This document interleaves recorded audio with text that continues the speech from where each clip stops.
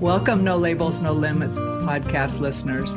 Sarah Box here, and I'm happy to have you on another episode of the No Labels, No Limits podcast. Today, our guest is Jana Fulberth. Now, Jana's an interesting woman.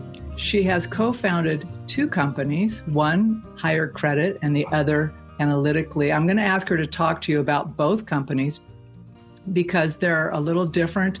And I will tell you that I first met Jana as part of my professional development when she gave training for HR on data and HR and where they intersect and how important that kind of data is. And what I walked away thinking was not only is she smart and have a good grasp of data and the power of it, but also that she's able to see things a little bit different. And it seems like the trajectory of her career has been interesting in and of itself. So I asked Jana if she would join us, and we'll talk a little bit of business. She's been through different transitions in her career path and has some great insights to share with us. So welcome, Jana. And with that, as a little bit of introduction, tell us a little bit more about where you are right now professionally and your path to get there. Absolutely. And Sarah, just so excited to spend some time with you today and looking forward to sharing my story, sharing some insights, having a fun conversation. So today I am president and co-founder of Analytically and another company called Higher Credit. And Analytically and Higher Credit both fit in the sphere of human capital management. So my customers are employers. The people that we work with are HR teams, operations teams, C-suite executives, basically helping employers be better employers, whether it's driving up productivity, driving up employee engagement, driving up profitability. Two businesses. One's Analytically. We focus on workforce analytics. So that's where my data nerd side definitely comes out. And Higher Credit, we focus on processing typically underused tax credits for employers. One of the tax credits that we focus on helps statistically disadvantaged applicants get basically a second chance at work. So both organizations are very mission driven, really helping employers create better work experiences for their employees.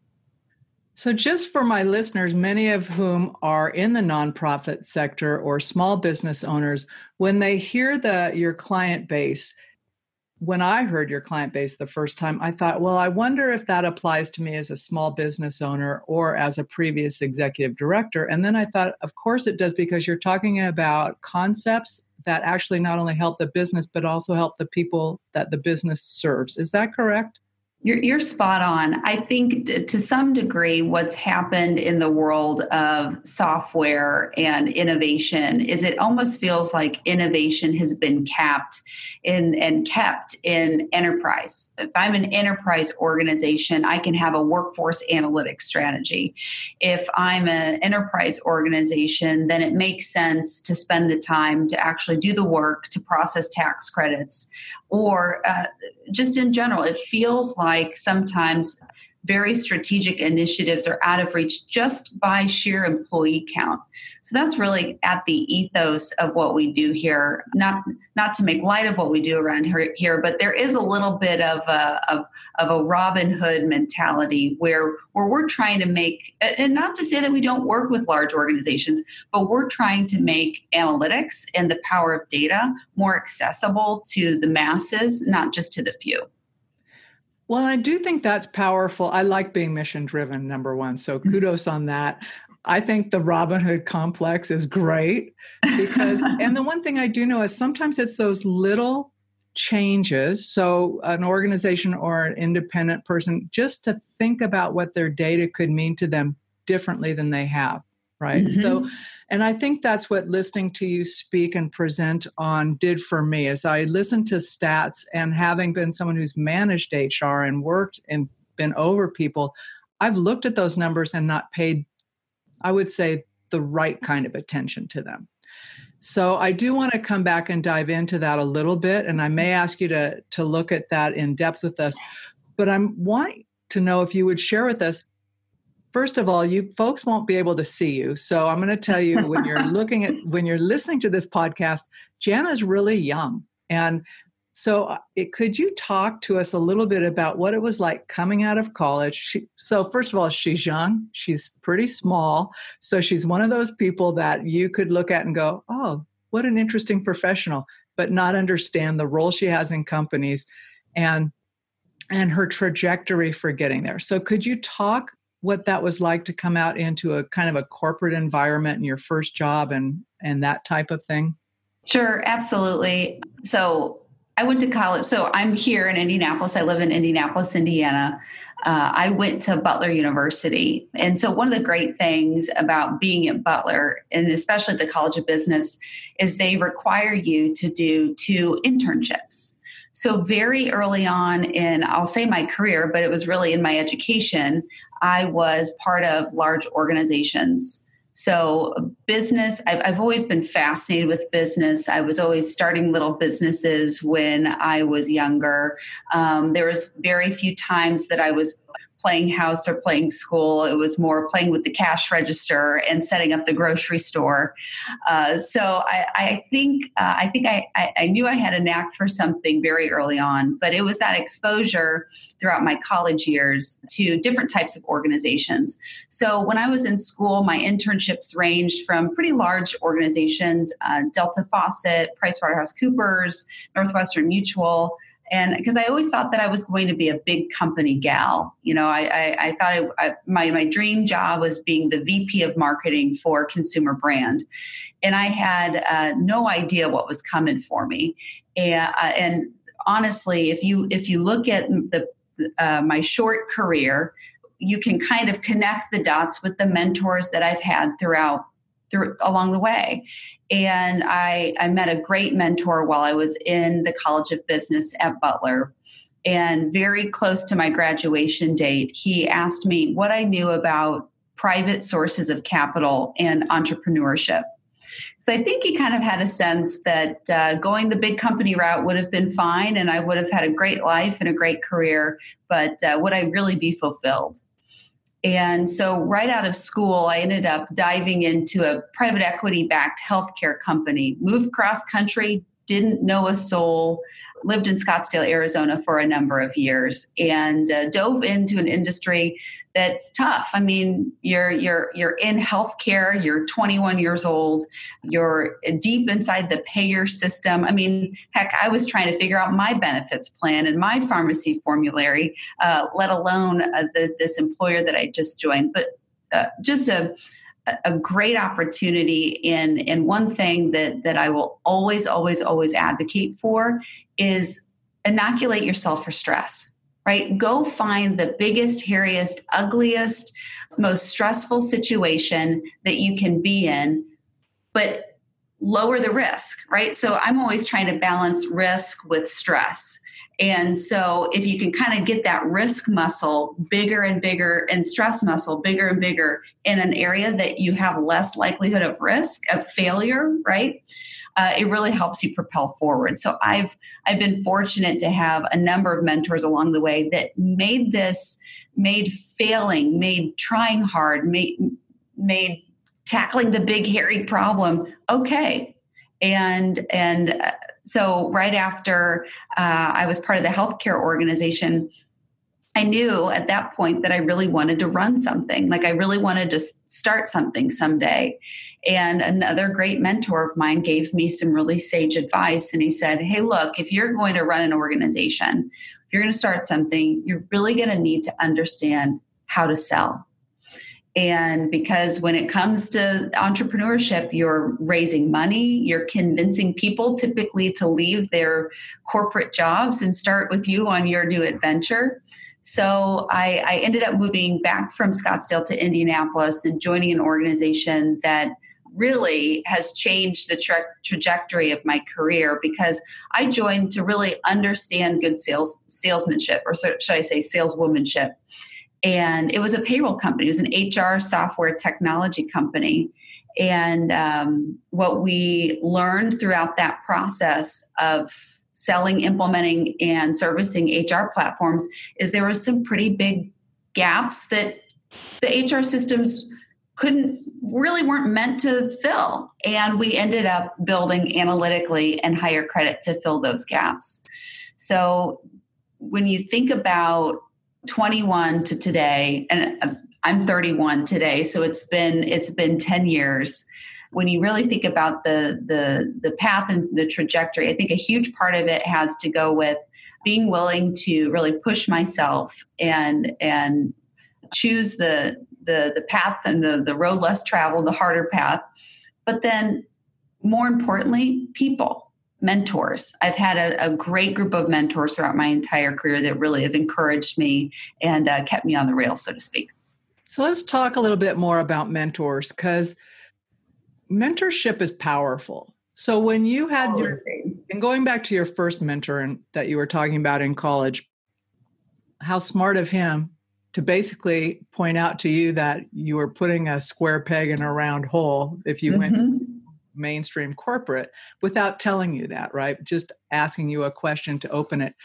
But when you think about the mentors, who were they? Who were they to? How did you find them? What kind of relationship did you have with them? Because I think sometimes people wonder, well, how do I get him? What is a mentor? Who is a mentor? How often do you talk to a mentor? What's your relationship with them?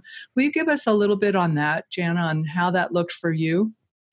Absolutely. And I think finding a mentor, you have to make it so personal. So for me, I never sought out a mentor. I was just with people. And I think really smart, successful, kind-hearted, big-brained people that you want as your mentors, I think it's kind of like they watch you. Not just you, but they watch people. They watch young people. They watch to see, are you coachable? Are you giving them something to work with? If you ask them for advice, do you go do something with it, crash and burn, pick yourself up, learn again, come back, pivot, or are you kind of stuck? I mean, mentors to me, I think the greatest gift that you can give to a mentor is action, something to coach, as opposed to, it's great to go to them for direction. I think it's better to be like, I just did this. Let's interrogate this together. Or I'm about to make this change. Here's all the research that I've done. Here's where my mind's at. So to some extent, I think the best mentoring relationships come organically out of, I met someone and then I took that next step and I put some thought into it and I invited them out to coffee, and it wasn't just to get to know them and have them talk about their career, but I've thought about some problem or something that I'm trying to figure out in my life, and I've done research and how it's applicable to them, and then we co-create together. When we were getting ready for this podcast, you used one of my favorite phrases, co-create. And so for me, it was organic. And I feel like for some people, it can be organic like that, where you might meet someone networking, invite them for coffee, invite them further into your life. It's kind of like getting a new friend, right? Almost. But for others, there are mentorship programs that put you through a process. And for me, that I don't think that process would have yielded the result for me personally. But for others, I think it's a great way to create muscle memory, right? So part of my job, as you can tell, is talking to people, engaging with people. If I'm locked into a room that long, I get lonely. So, but for others, it might be that process that makes it feel safe and secure, where they are willing to be more vulnerable. I think a couple of things you said, though, that really strike me, because both as an executive coach, but also someone who informally mentors some people, part of my drive to do that is that when someone says, this is what I want to accomplish, then the next time we touch base, they have actually moved in that direction, right? I don't care if they succeeded. For you. Yeah. Right. They're going to come back with more information. It worked or it didn't work. It's almost like this continual testing of a hypothesis, but it's not waiting, right? Because it becomes this, why are you asking? Why are we chatting? Piece. So that is a powerful way to think about mentors, and think about them as a friend in that sense, that you wouldn't waste your friend's time, hopefully. Right. So I do think mentors are all around us if we look. But you do have to take that step that you said, and you have to take the initiative and seek out that relationship, unless it's a formal mentoring program, which might be an easier door to walk through for some folks, which I'm really glad it's there.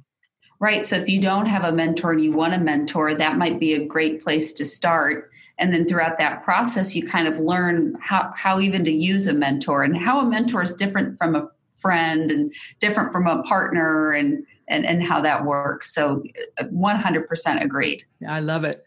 So let's talk a little bit about your rise as a business leader, and the different.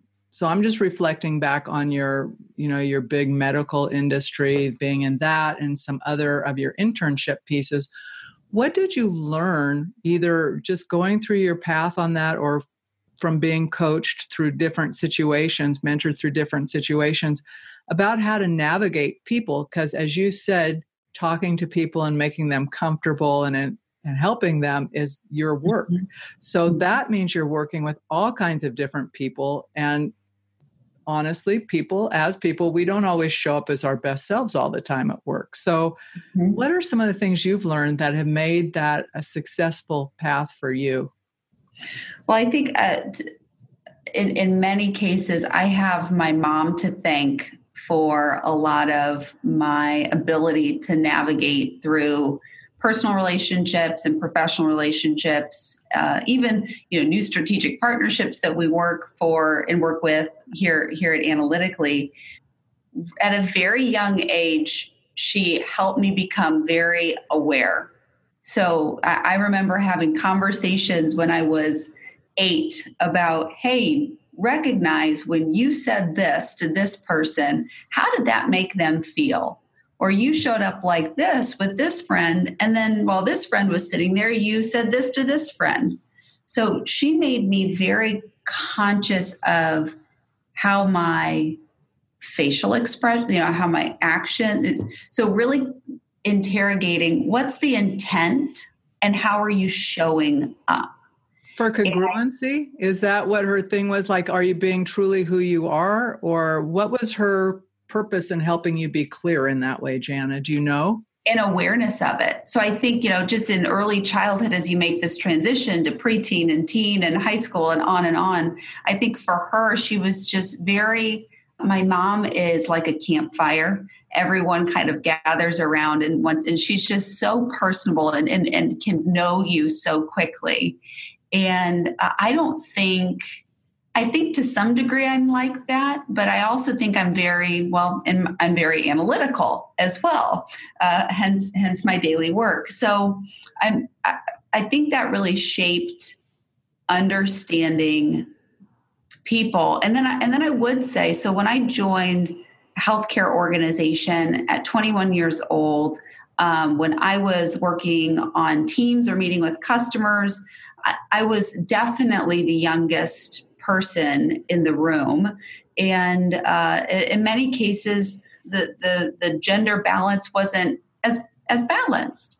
And so I had to learn really early on, when I'm talking to a guy that's my dad's age, what do you talk to him about? So how do you relate? So that was the thing. I would always ask about their kids, because their kids were my age and we'd be into the same stuff. So I think to some degree, like a very tactical thing would be find common ground and almost call the game. Like, hey, you don't have to pretend that I'm 21, or that I'm not 21. Like, I know I'm young. So what are your kids into? Because they're into what I am too.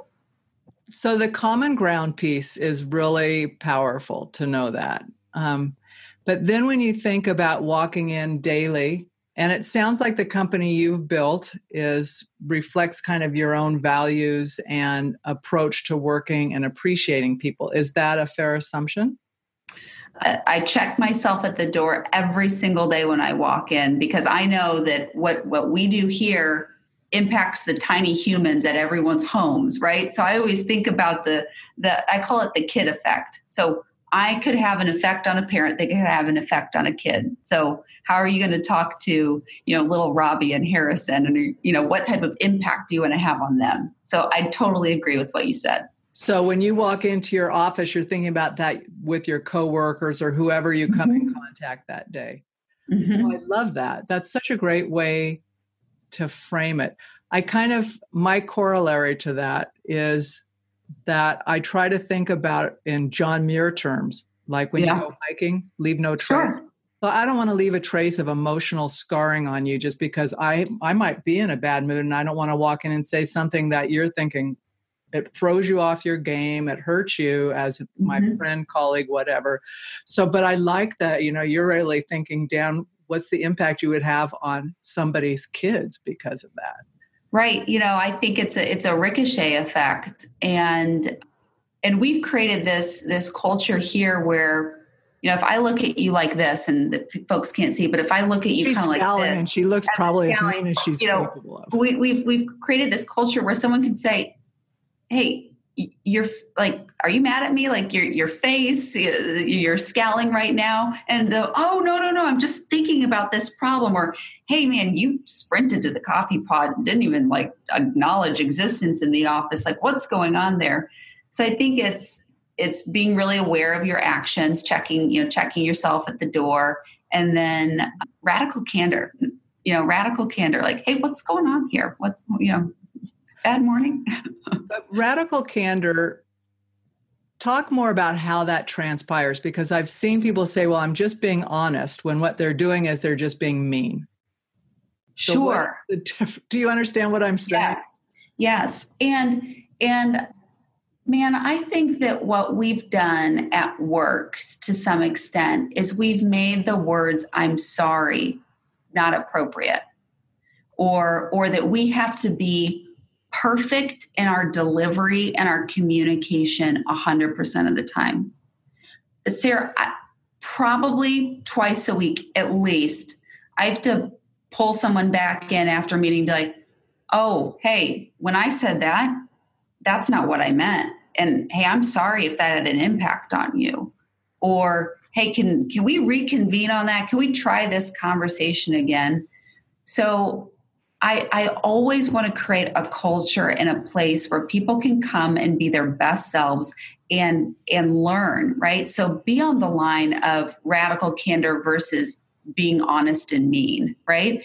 And if you accidentally step over, my grandpa always said, I'm a nice person because I'm mean accidentally too much. Right? So let's create a culture where you can pull someone back and say, "I was jerk Jana in that meeting. So sorry. Will you forgive me?" Yeah, just being human. Why? I mean, let's sit in our cars and intend to bring our best self to work. And that changes every single day. And when our best self shows up differently than what we really hope and what we really intend, then let's be, to your point, human and have a human conversation. And I want to acknowledge it's not easy sometimes to do that, because you're letting your guard down. Those that know me really, really well know that I let people really, really, really far in, but then I have a guard up. And I would say over the last couple of years, I've really worked to let that final guard down more and more and be more vulnerable and honest and straightforward and sharing. And you're right, it can be painful, but it's so rewarding, Sarah. It's so rewarding. Yes, freeing is the perfect word. Is that something you see unique to women leaders? Are you seeing it across the board? I'm curious where you're seeing that in your work. Man, I think it's funny I think we as a society, as human beings it's funny. I was thinking about this morning. I was at a workout class. I think we almost have this facade, and part of it's due to social media and the way that we communicate. And I was thinking to myself at a workout class today, and we're on these rowing machines and we're like just dying. I mean, like heart rates are up, and no one should row that much in the morning unless you're on a beautiful piece of water, right? And I looked to my right and to my left, and the people on my right and my left, when we were done, just got up and walked off. And I just thought, isn't that funny that we don't even look at each other and say, "Hey, good job"? hey, way to go. Because I actually kind of turned to them to kind of say, hey, and they were just gone. And I thought to myself, I wonder what they're like on social media. I wonder how engaging they are in text. So I think it's less about men and women, and I think it's more about human beings and really the fight to be intimate. Like, I think we actually have to fight to be intimate. So who knew with our podcast that we'd talk about a rowing workout, but maybe it's just scarred me that much too that I can't cleanse it from my mind from this morning. Well, I told you that sometimes I go left when we think we're going to go right, just because something you said intrigues me. And I know that it's relevant. How we interact with people really matters. Mm-hmm. And that continual looking at taking the guard down a little bit. And I can relate to you, that whole thing about I'll let people in. I can be really close with a handful of people and I will let more and more people in. But once there's been a problem, it's really hard to get back in, right? Because my trust awareness gets impacted. Right. So but when you were describing about coming in and saying the Jana that showed up in the meeting today wasn't the Jana I wanted in the meeting, sorry, or whatever, those kinds of behaviors go a long way to reinstating trust. Recognizing that you don't get a free pass just because you tell someone you're sorry if it's not followed up by a behavior shift as well. Oh, exactly. And I asked them to call me on it. And I mean, we just have to do that for one another. We have to. Once the more you do it, the more you can start laughing and going, oh yeah, dang it, I've been working on that. And it's like, you don't have to take everything so serious. Right. And when you want to make a change, it's so funny that you bring that up. When you want to make a change, it's so easy to think, I want to make this change. So I've made this change, but it's a process. Our minds work like habits, and it doesn't happen overnight. It doesn't. As much as we want it to, it just doesn't. And I frequently say, can I have a do-over? Can we just go back 2 hours? Can we just have a do-over? Yeah. Give me a mulligan. I love it. Oh, that's perfect with the Open being played in Ireland right now. Yeah, there you go. I'm not sure when that'll be long over by the time this airs, but I want to do that.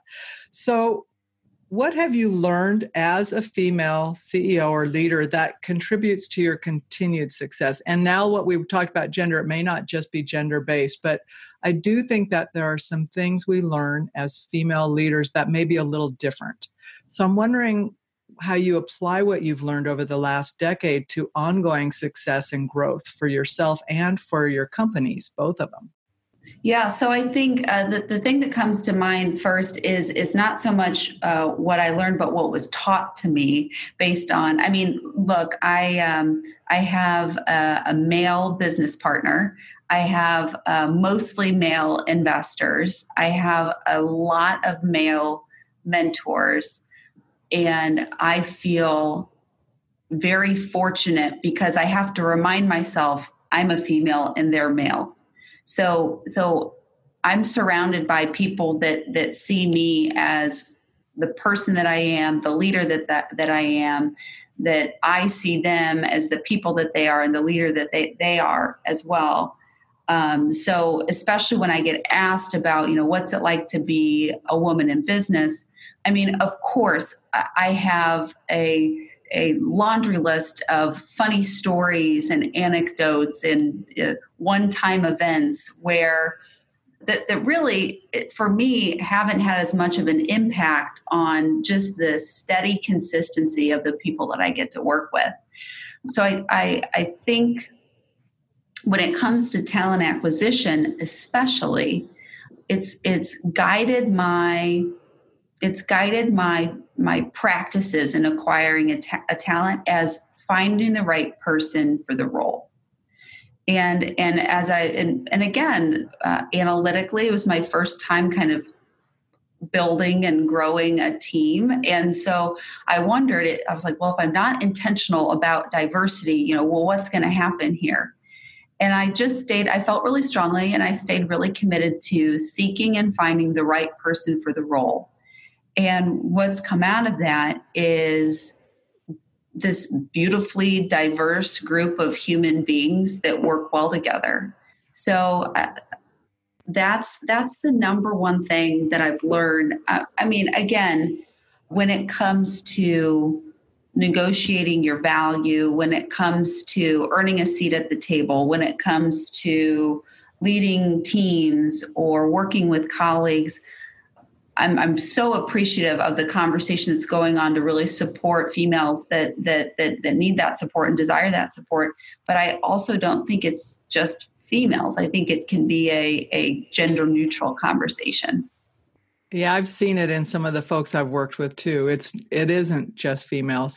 I think it's more uncomfortable often for females, but not Sure. always. Yep, I've got a great group of girlfriends, and we're all in different stages of our life and our careers, and you kind of have that friend that you go and you call for certain things. I'm searching for a new job and we're negotiating a comp package, or I've been at my current job and I need to negotiate some new terms. I'm that friend, so which is go-to. Yeah, which is really, really fun, because I mean, anytime you're talking about, your financial value or just your value to the organization, you need to be reminded by someone that means a lot to you of just how worth it you are. I could not agree more. And it's hard for us to see that in ourselves sometimes, the external, not even just validation, but the objectivity sometimes really makes a difference. Mm-hmm.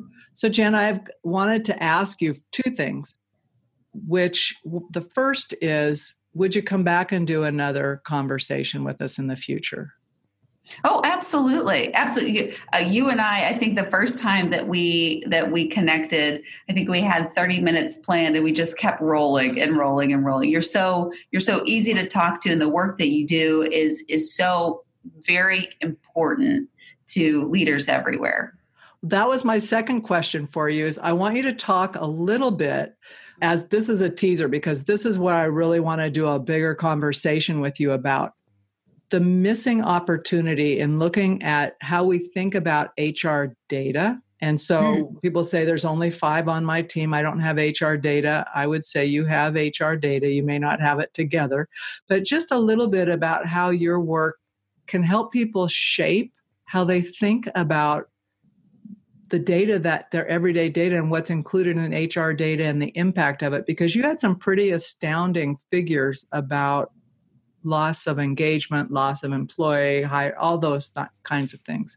Oh, 100%. So HR data, my strongly held belief is organizations aren't siloed, so why should your data be? And so when it comes to HR data, I think HR data is so important when it's coupled with another source. So when I think about not-for-profits, so much of what not-for-profits are doing goes back to a funding source. So how much time, effort, and energy and dollars and the labor that we have on board are we spending per customer? And are we seeing trends in people getting higher performance reviews or lower performance reviews? Are we seeing trends in people turning over on specific customers? It really lets you kind of interrogate and monitor how well is this ecosystem of customer, funder, and employee really working?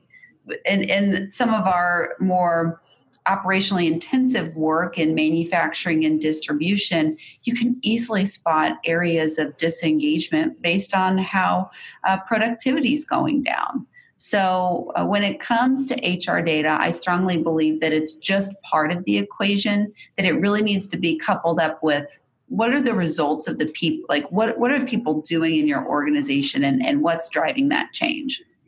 So I think that's where I would want to take our next conversation, is being able to use that almost as almost as a way to dig in deeper to where not necessarily only productivity, like for more, for less kinds of things or economies of scale, but also where if you were to have a conversation, say there was a group of people who you saw a shift, not a positive shift in trending that's not positive, to be able to have a conversation and actually look at the organization to say, what are we doing that's not working, not even people-based, but what are we doing as an organization? Because like you're saying, if you have your HR data that points out something's up in this area, could we have a deeper conversation about what that means, how we're governing or how we're doing different pieces? Right. What your policies are, what benefits are in place. Right. So people go to work and they go to work in organizations. And when something doesn't work, it's either the organization that's broken or the people relationship that's broken. So, and your data tells you that. So that's what I want you to talk about next time is we'll actually look at how data can tell you about whether there's a block with people or a block with the organization and maybe what to do about it. Sounds great, Sarah. Sounds great. I look forward to it already. I know. I'm excited. I know. I want to take notes on that right now, but I'm not going to. So, I want to say thank you so much. I know our listeners will enjoy learning more about you in the future, and I will. And I'm so grateful for this time together and getting to know more about you, even after our previous conversation. Absolutely, Sarah. Thank you so much. Well, that's it for this week's edition of the No Labels, No Limits podcast. We hope you liked what you heard, and if you did, we ask that you go over to iTunes, Stitcher, Spotify, or wherever else you listen to the podcast and leave us a rating and review. If you know someone who would enjoy this podcast, please be sure to share. And until next time, have a great week living a no labels, no limits, and no excuses life.